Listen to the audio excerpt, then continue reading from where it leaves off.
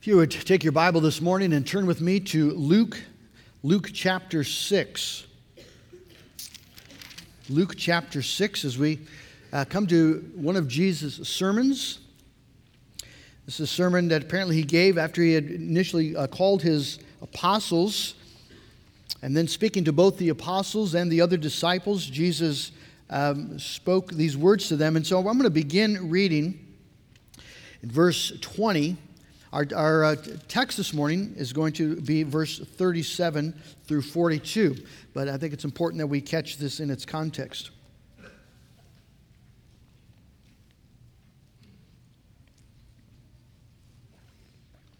Let's begin then reading in Luke chapter 6, beginning at verse 20. And he lifted up his eyes on his disciples and said, "Blessed are you who are poor, for yours is the kingdom of God. Blessed are you who are hungry now, for you shall be satisfied.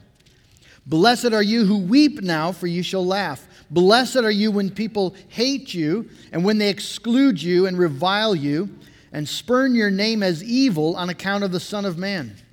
Rejoice in that day, and leap for joy, for behold, your reward is great in heaven, for so their fathers did to the prophets. But woe to you who are rich, for you have received your consolation. Woe to you who are full now, for you shall be hungry. Woe to you who laugh now, for you shall mourn and weep. Woe to you when people speak well of you, for so their fathers did to the false prophets. But I say to you who hear, love your enemies. Do good to those who hate you. Bless those who curse you. Pray for those who abuse you. To the one who strikes you on the cheek, offer the other also. And from one who takes away your cloak, do not withhold your tunic either. Give to everyone who begs from you, and from the one who takes away your goods, do not demand them back. And as you wish that others would do to you, so do to them. If you love those who love you, what benefit is that to you? For even sinners love those who love them.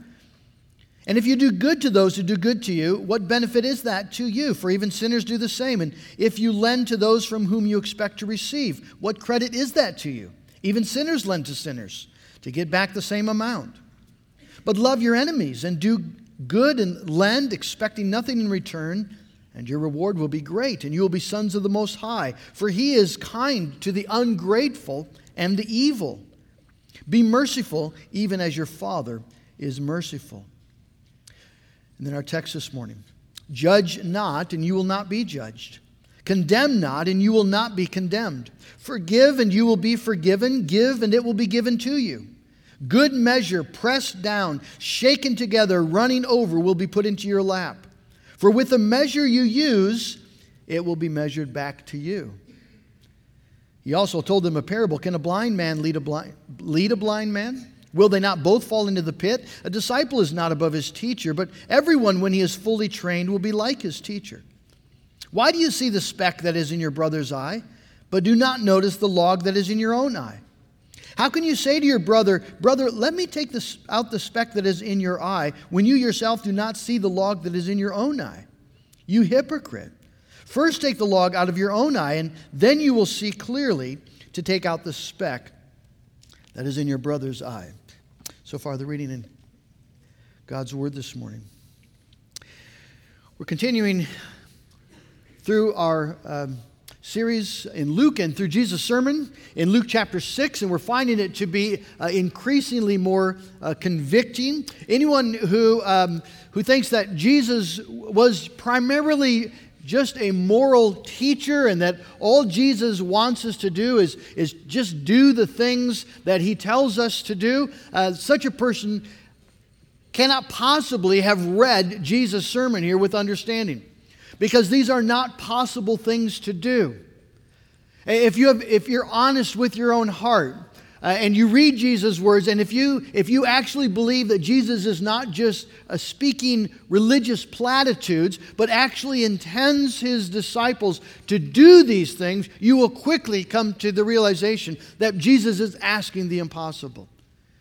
If you've ever actually tried to love your enemy, if you've tried to bless someone when they're cursing you, if you've tried to pray with good intent for those who abuse you, if you've tried to rejoice when people persecute you, well, you realize that we're not good at this. In fact, we just come face to face with our utter inability. We're not capable of actually just following Jesus. Just do what Jesus says. This is a sermon that's meant to expose us. It's meant to help us see that we need help. We need a Savior.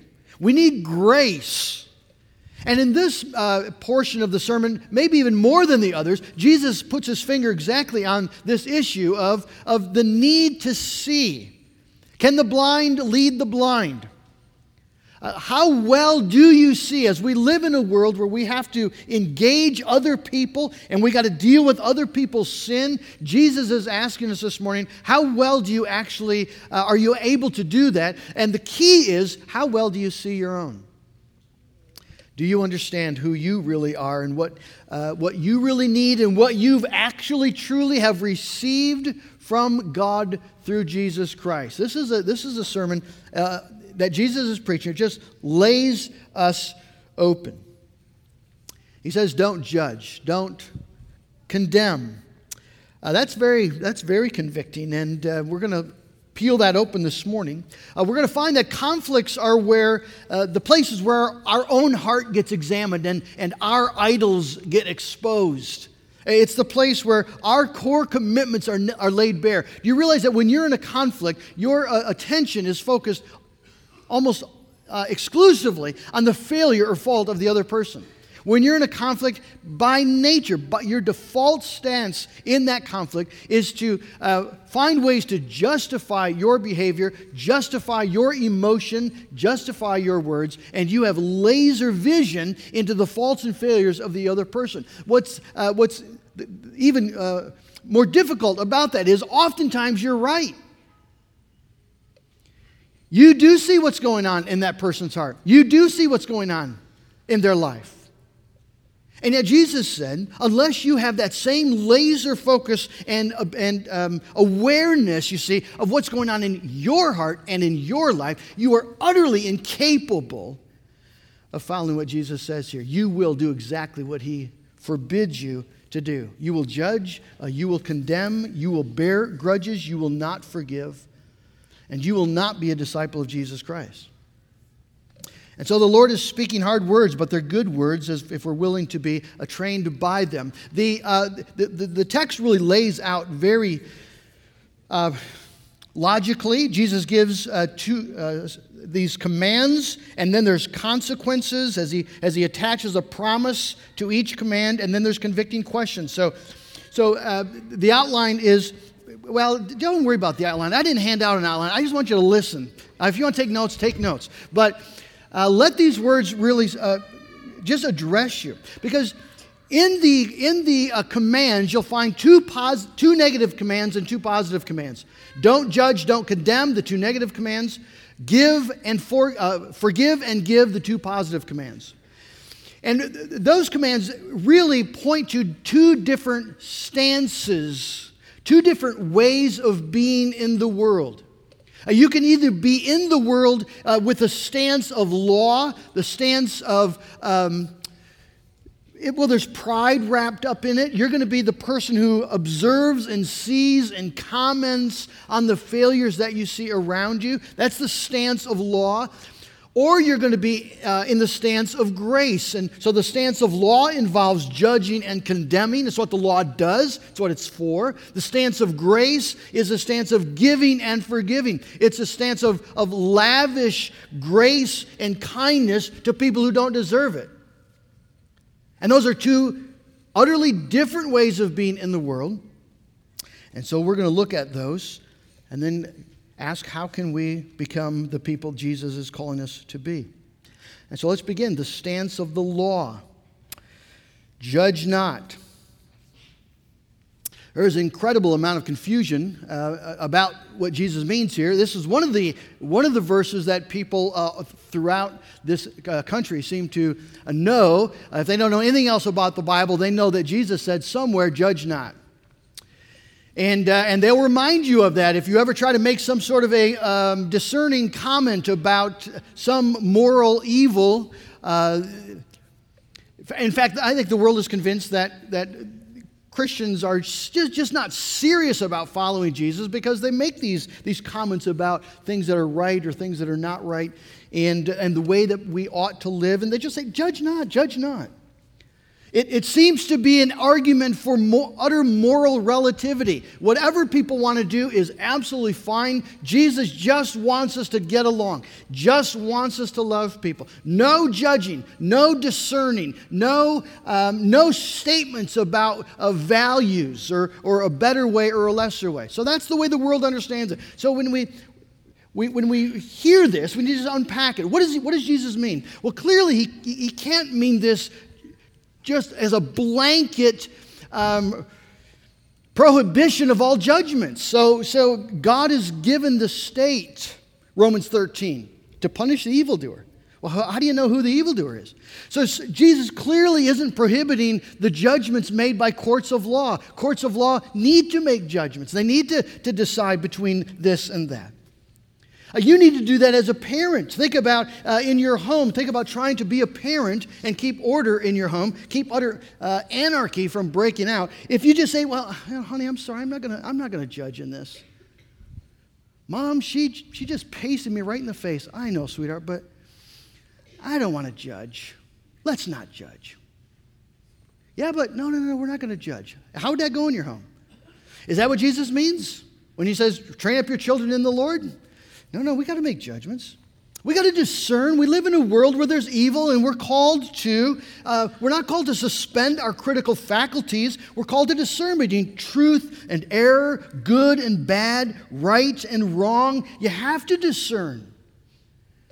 If you don't discern, you've just sort of given up the whole business. You see, when leaders of the church don't discern, are unwilling to discern things between truth according to the Word of God and untruth according to the Word of God. You see, if you have nothing to say about that, you can't possibly fulfill Paul's commands to guard the good deposit and to watch out for false teachers and to even rebuke them.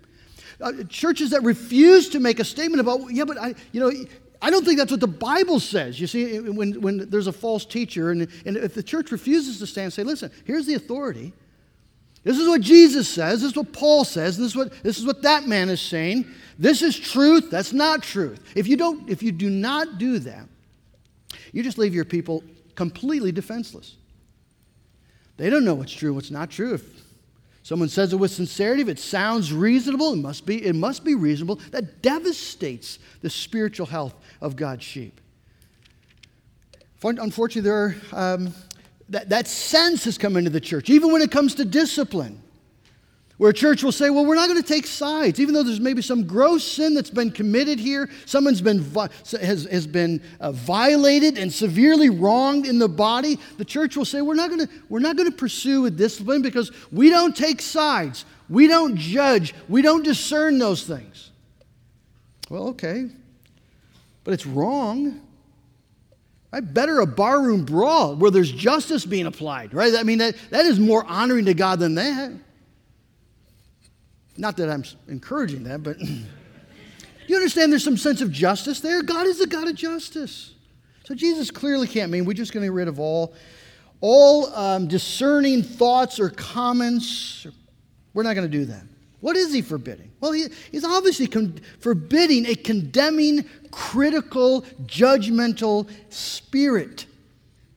He's forbidding the stance of the law, where people live in the world and they have an eagle's eye for the failures and the faults and sins of others. And not only are they able to see keenly what went wrong, what was said incorrectly or sinfully or done contrary to the commands of God, but these people also feel like they have the ability to discern why the person did it. So you've maybe heard comments like that. "Well, you know what happened. You heard that, didn't you?" "Yeah."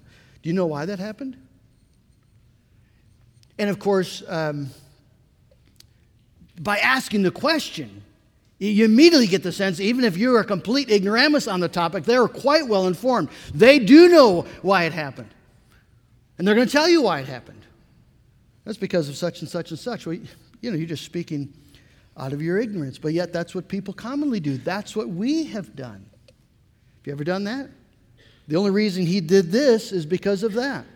We judge motives. How do you know a person's motives? So Stott says an individual who's on the wrong side of this command puts the worst possible construction on other people's motives and lacks generosity towards others when they sin or make mistakes.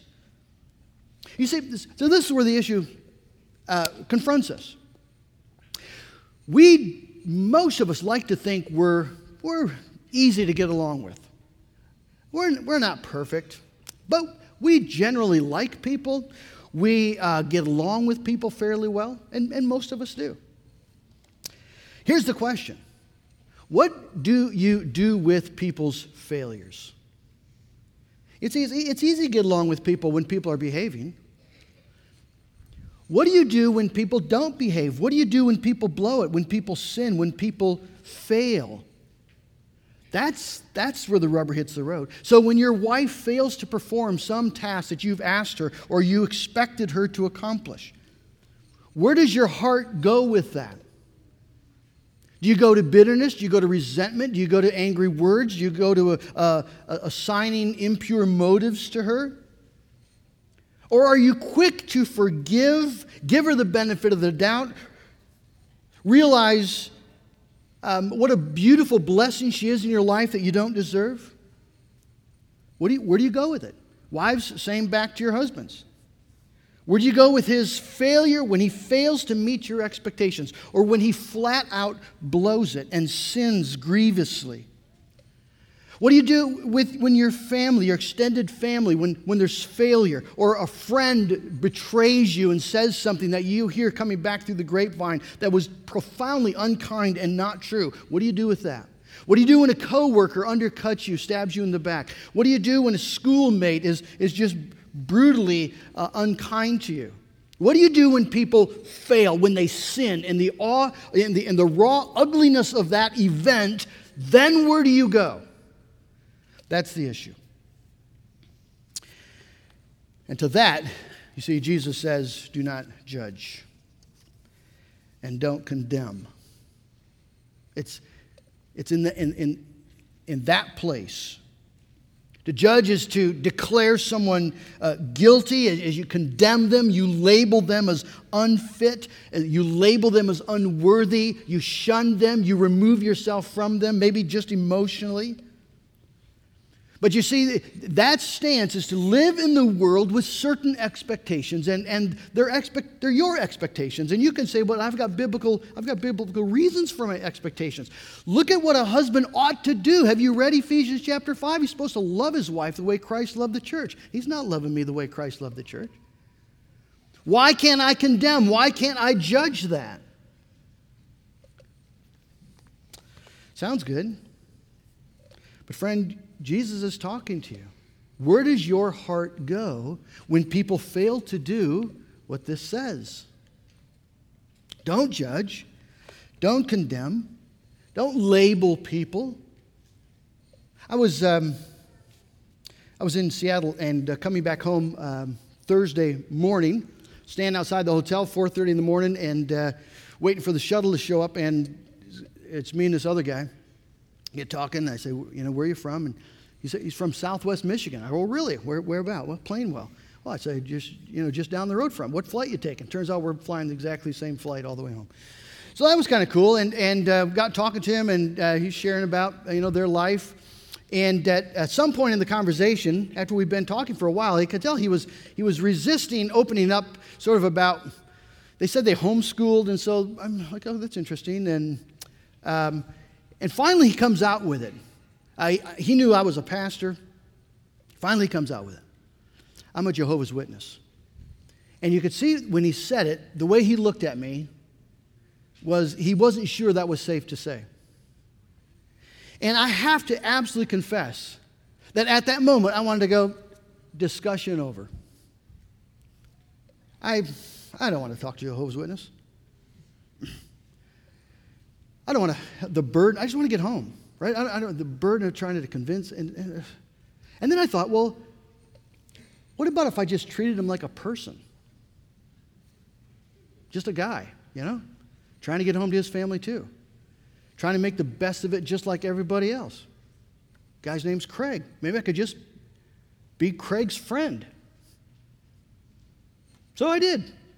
We didn't have a single conversation about John 1, about the nature of Jesus. We just were two guys trying to get home. And maybe the Lord could use that in a way that my arguments about the Greek in John 1 couldn't do at that moment, at least.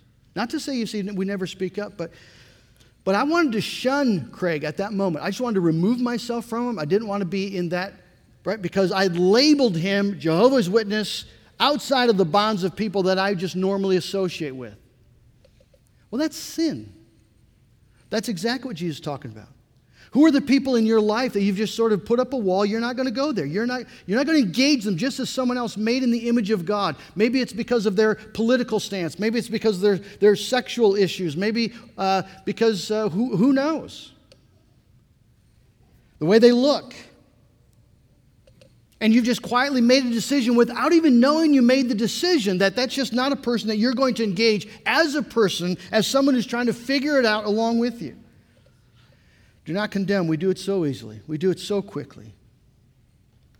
Walking through Meijer and you see someone in the potato chip aisle that does not need to be in the potato chip aisle, and you think, right? That's where our hearts go. You know it's true. Someone says something stupid, and you just sort of think to yourself, that guy's not the sharpest crayon in the box. And it sounds kind of clever, and you maybe even you note people's, some of us, right, look for opportunities for other people's failures and their faults and their sins and show how clever we are by pointing it out. Do you know how wicked that is? You know how much Jesus hates that? He did not ask you to be in the world with that stance. You realize that when Jesus saw every sin with perfect clarity, Jesus actually saw the motives. And yet Jesus never was clever about someone else's failure. Never cracked a joke about someone's stupidity, about someone's unbelief, about their sin. If it was appropriate, he grieved the sin, right? He grieved Jerusalem's refusal to believe and receive him. He grieved the sin. If necessary, he rebuked the sin. He never mocked it, never shamed it. He had compassion on the crowds. They're sheep without a shepherd. How are they supposed to know? Okay, they've had the law and the prophets, but they haven't had a decent prophet in hundreds of years. They're sheep without a shepherd. Maybe Craig's never had someone just sit down with him and open the Bible with him and as a friend just talk to him about Jesus. You see, friends, Jesus is talking to where we live. We need to put a guard on our heart and then on our mouth.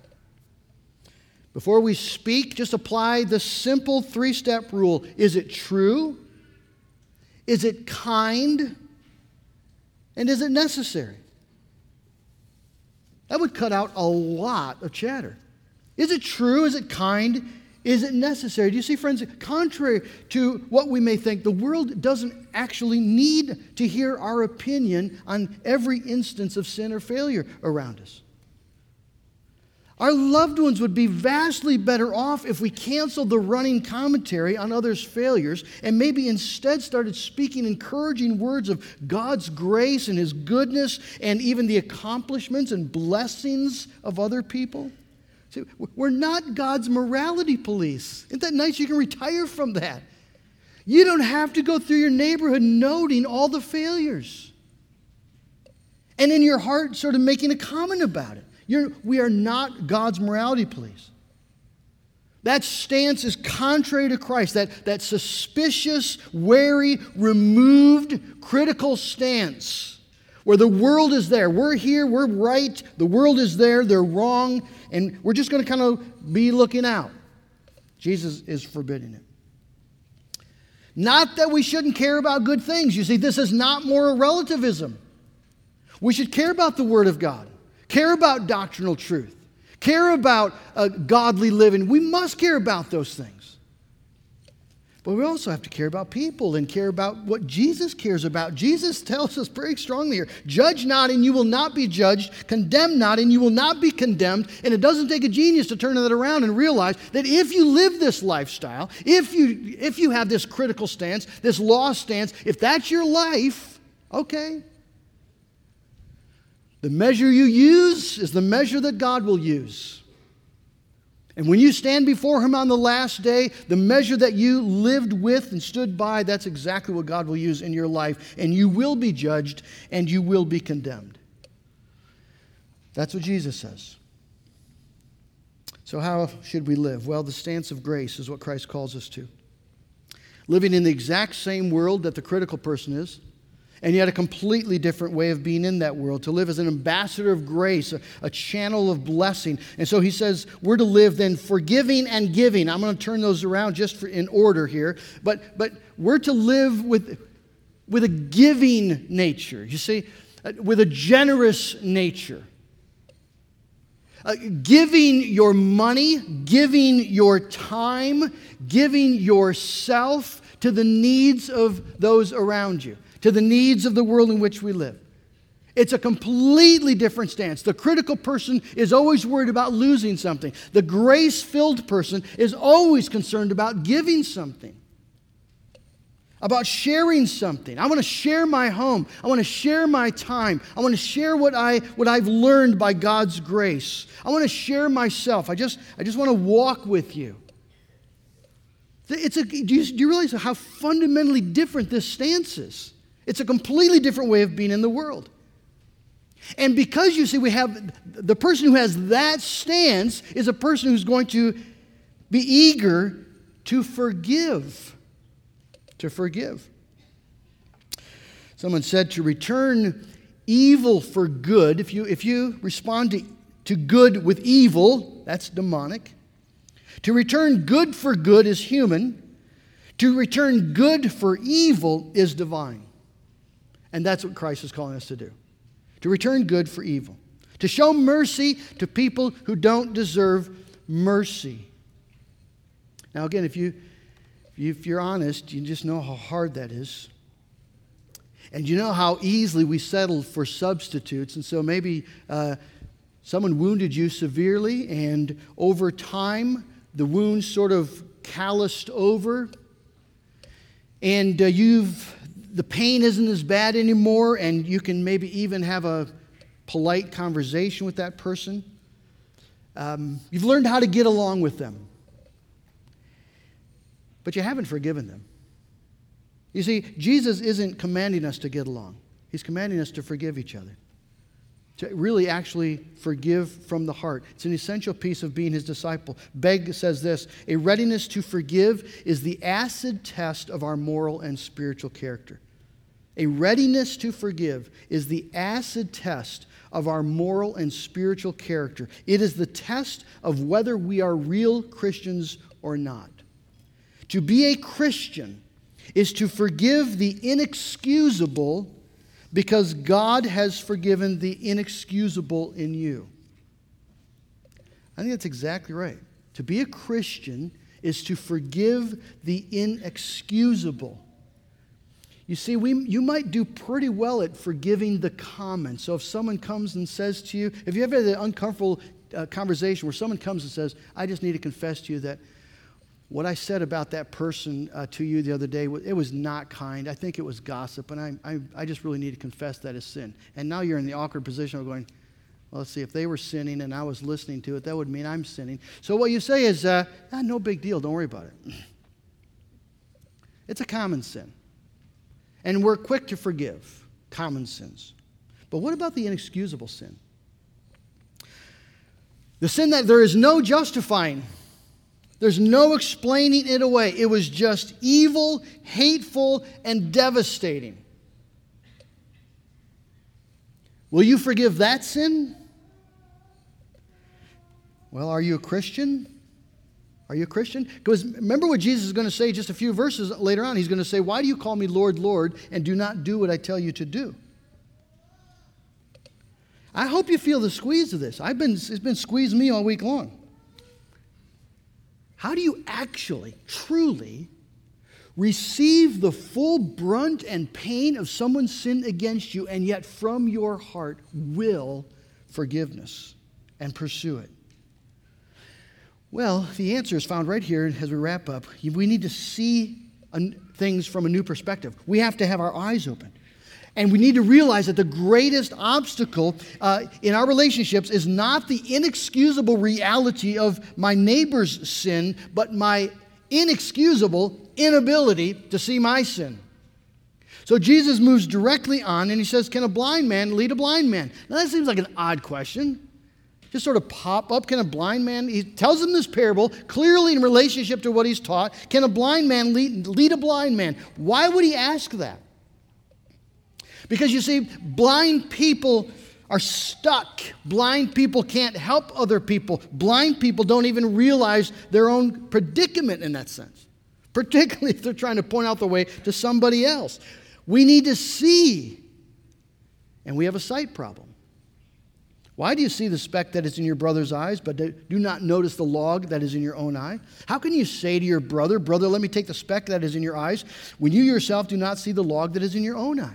And when Jesus is talking log, he's talking about one of the pillars of the temple. I mean, it's a massive thing. You see, friends, we have this incredible ability to see the failures and sins of other people and to be absolutely blind to what's going on in our own heart. Think of the story of King David. By the time Nathan shows up at his door, the deed's already done. The illegitimate baby is in the nursery. The illegitimate wife is somewhere back in the palace. The husband has been put to death. David is living an absolute lie. And so Nathan comes to him, and they're sitting down, they're having lunch, and Nathan says, I got to share something that's happened. There's this rich man that has all sorts of flocks, sheep, goats, whatever. And his neighbor's this really poor man. He's got one little lamb that actually lives with him in the family. And they love that thing like it's part of the family. And yet a traveler came through town, stopped at the rich man's house. And so the rich man decided to make a meal for him. And rather than taking one of the countless lambs that he had, you know what that guy did? He went to this poor man's house, walked into the house, grabbed that little lamb that was a part of the family, and he took it and killed it and used it to feed his guest. Well, I mean, that's just over the top. Everybody can see what an outrage that is, and he's outraged. Such a thing should not be done anywhere in the world, much less in his kingdom. This is a godly kingdom. This is a righteous kingdom. Such offenses are not going to be tolerated. And so David speaks, as surely as the Lord lives, the man who has done this deserves to die. And truer words were never spoken. He just didn't realize he was the man. He never saw it. Can you imagine that? Didn't ring any bells. Never saw it until Nathan stuck his finger right in his face and said, "You're the guy." Never saw it. And the evidence is laying all around him. Friends, that is our human predicament. In fact, when you are the most outraged over someone else's sin, it's most likely that is when you are the most blind to yours. We were traveling, we had a meeting to go to this last week, and we're traveling down the road, and I told the guys, I'm studying Luke 6, and I think this text has a lot to say to our brothers that we're going to go meet with, because, man, they are not seeing the log that is in their eye. And so I'm explaining how this can be a really helpful tool. And then suddenly it dawned on me. Well,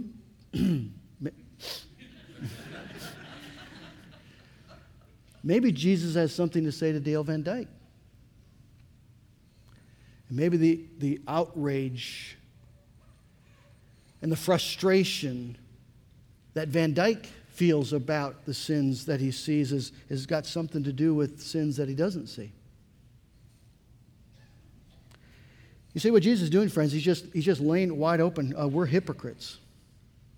We're hypocrites. When we take a stance of law, Dad, you take a stance of law in your home and you set down the law in your house and you say, right, in this home, this is the way it's going to be, and that is not going to happen, and there's going to be judgment. I promise you there's going to be judgment. And that's your stance in your home? Dads, I want to ask you, what do you got going on in your life? What don't you see? What are you blind to? Because you're blind. Think about Psalm 38 when David's talking about his sin. He says, my wounds stink and fester because of my sin, because of my foolishness. And then he says, I'm like a man who does not hear, like a man in whose mouth there is no rebuke. He's stepped aside from the stance of law as he looks at his own sin and sees his own guilt. Now again, you see, it doesn't mean we don't make judgments. It doesn't mean we don't lovingly discipline our children. It's what's the stance going to be? And you cannot possibly have the correct stance when you are blind to your sin. You need Jesus to stick his finger right in your chest and lovingly say, sir, you are the man. Ma'am, you are the woman. Because then you see there's hope for you. Then you're going to realize what discipleship is actually about. This sermon is not 10 easy steps for being a good disciple. This sermon is more like 10 devastating blows to pound you to a pulp and make you realize you need Jesus. And if you don't experience it that way, you're not hearing it. That's what Jesus is doing. He's just bam, bam, bam. Do you see you? Do you understand your need?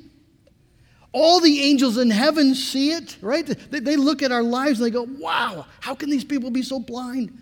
Your friends might be saying, how could this person be so blind? You want a really honest conversation? Just ask your friends, okay, what do you see that I don't see? What do I not see? Be a great conversation. You see, friends, as I wrap up, the point of this sermon is to make us realize the only escape is grace. The only escape, the only possible hope for us, if we're going to be followers of Jesus Christ, if we're going to take the name of Christian, is we have got to receive the lavish, amazing grace of God. These are not things that we can do in our strength. We just simply can't possibly. But when grace falls on you, when you acknowledge, Lord, I am the judgmental person, and I get angry, and I get impatient because I'm proud, and I'm selfish, and I'm hateful, and I say wicked, mean things, and I harbor these grudges in my life, in my heart. I don't forgive. I don't want to forgive. When you confess your sin and ask for God's forgiving grace, the Bible says He's faithful to forgive you and cleanse you of all unrighteousness. When you receive the grace of God, even though you are the hypocrite that you are, when the grace becomes real to you and you realize that you are not going to be condemned even though you have condemned, you're not going to be judged even though you judge. And the reason you're not going to be judged and condemned is because Jesus Christ, the Son of God, went to the cross and was judged and condemned for all of your sin. So that God's mercy and love and grace can just shower down upon you and flood your life. See, when you realize that, when that's real to you, then you won't be able to judge or condemn. Your stance is going to be grace. You're going to be this person that Jesus talks about in John 4, I believe, where he talks about springs of living water flowing out of you as you receive in the grace of God for you, the sinner. All free, purchased by the blood of Jesus Christ. You're going to have springs of living water, and you're going to have a different stance as you're disciplining your beautiful little children, as you're speaking to an erring friend, as you're talking to a spouse that's wounded you. A completely different stance. And friend, you will be a disciple of Jesus. Amen.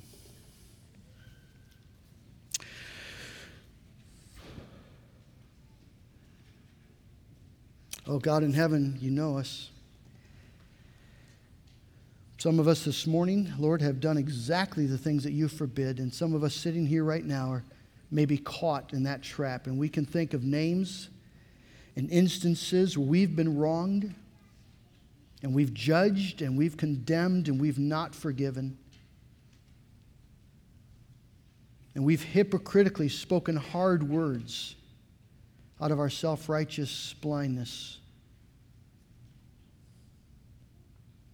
Oh God, we just confess it before you as great, great sin. We confess, Lord, that we've looked at the world with a hypocritical, judgmental eye. We've looked at grievous sin in the body and among brothers and sisters with a condemning, judgmental eye. We have not, Lord, borne with the failures of those in our family or our friends. We've been impatient, condemning. And so, Jesus, we confess the truth. We confess our sin. Oh, Lord, I pray that you would give every heart here the freedom to acknowledge their hypocrisy. And that we would see it as a wicked, wicked thing. And we would become like David, people with no rebukes in our mouth. Doesn't mean we don't speak truth, but our stance is completely different. For our stance becomes the stance of our Lord and Savior Jesus Christ, who came into this world not to condemn the world, but that through him the world might be saved. Oh, make us disciples of that Jesus. We pray it in his name. Amen.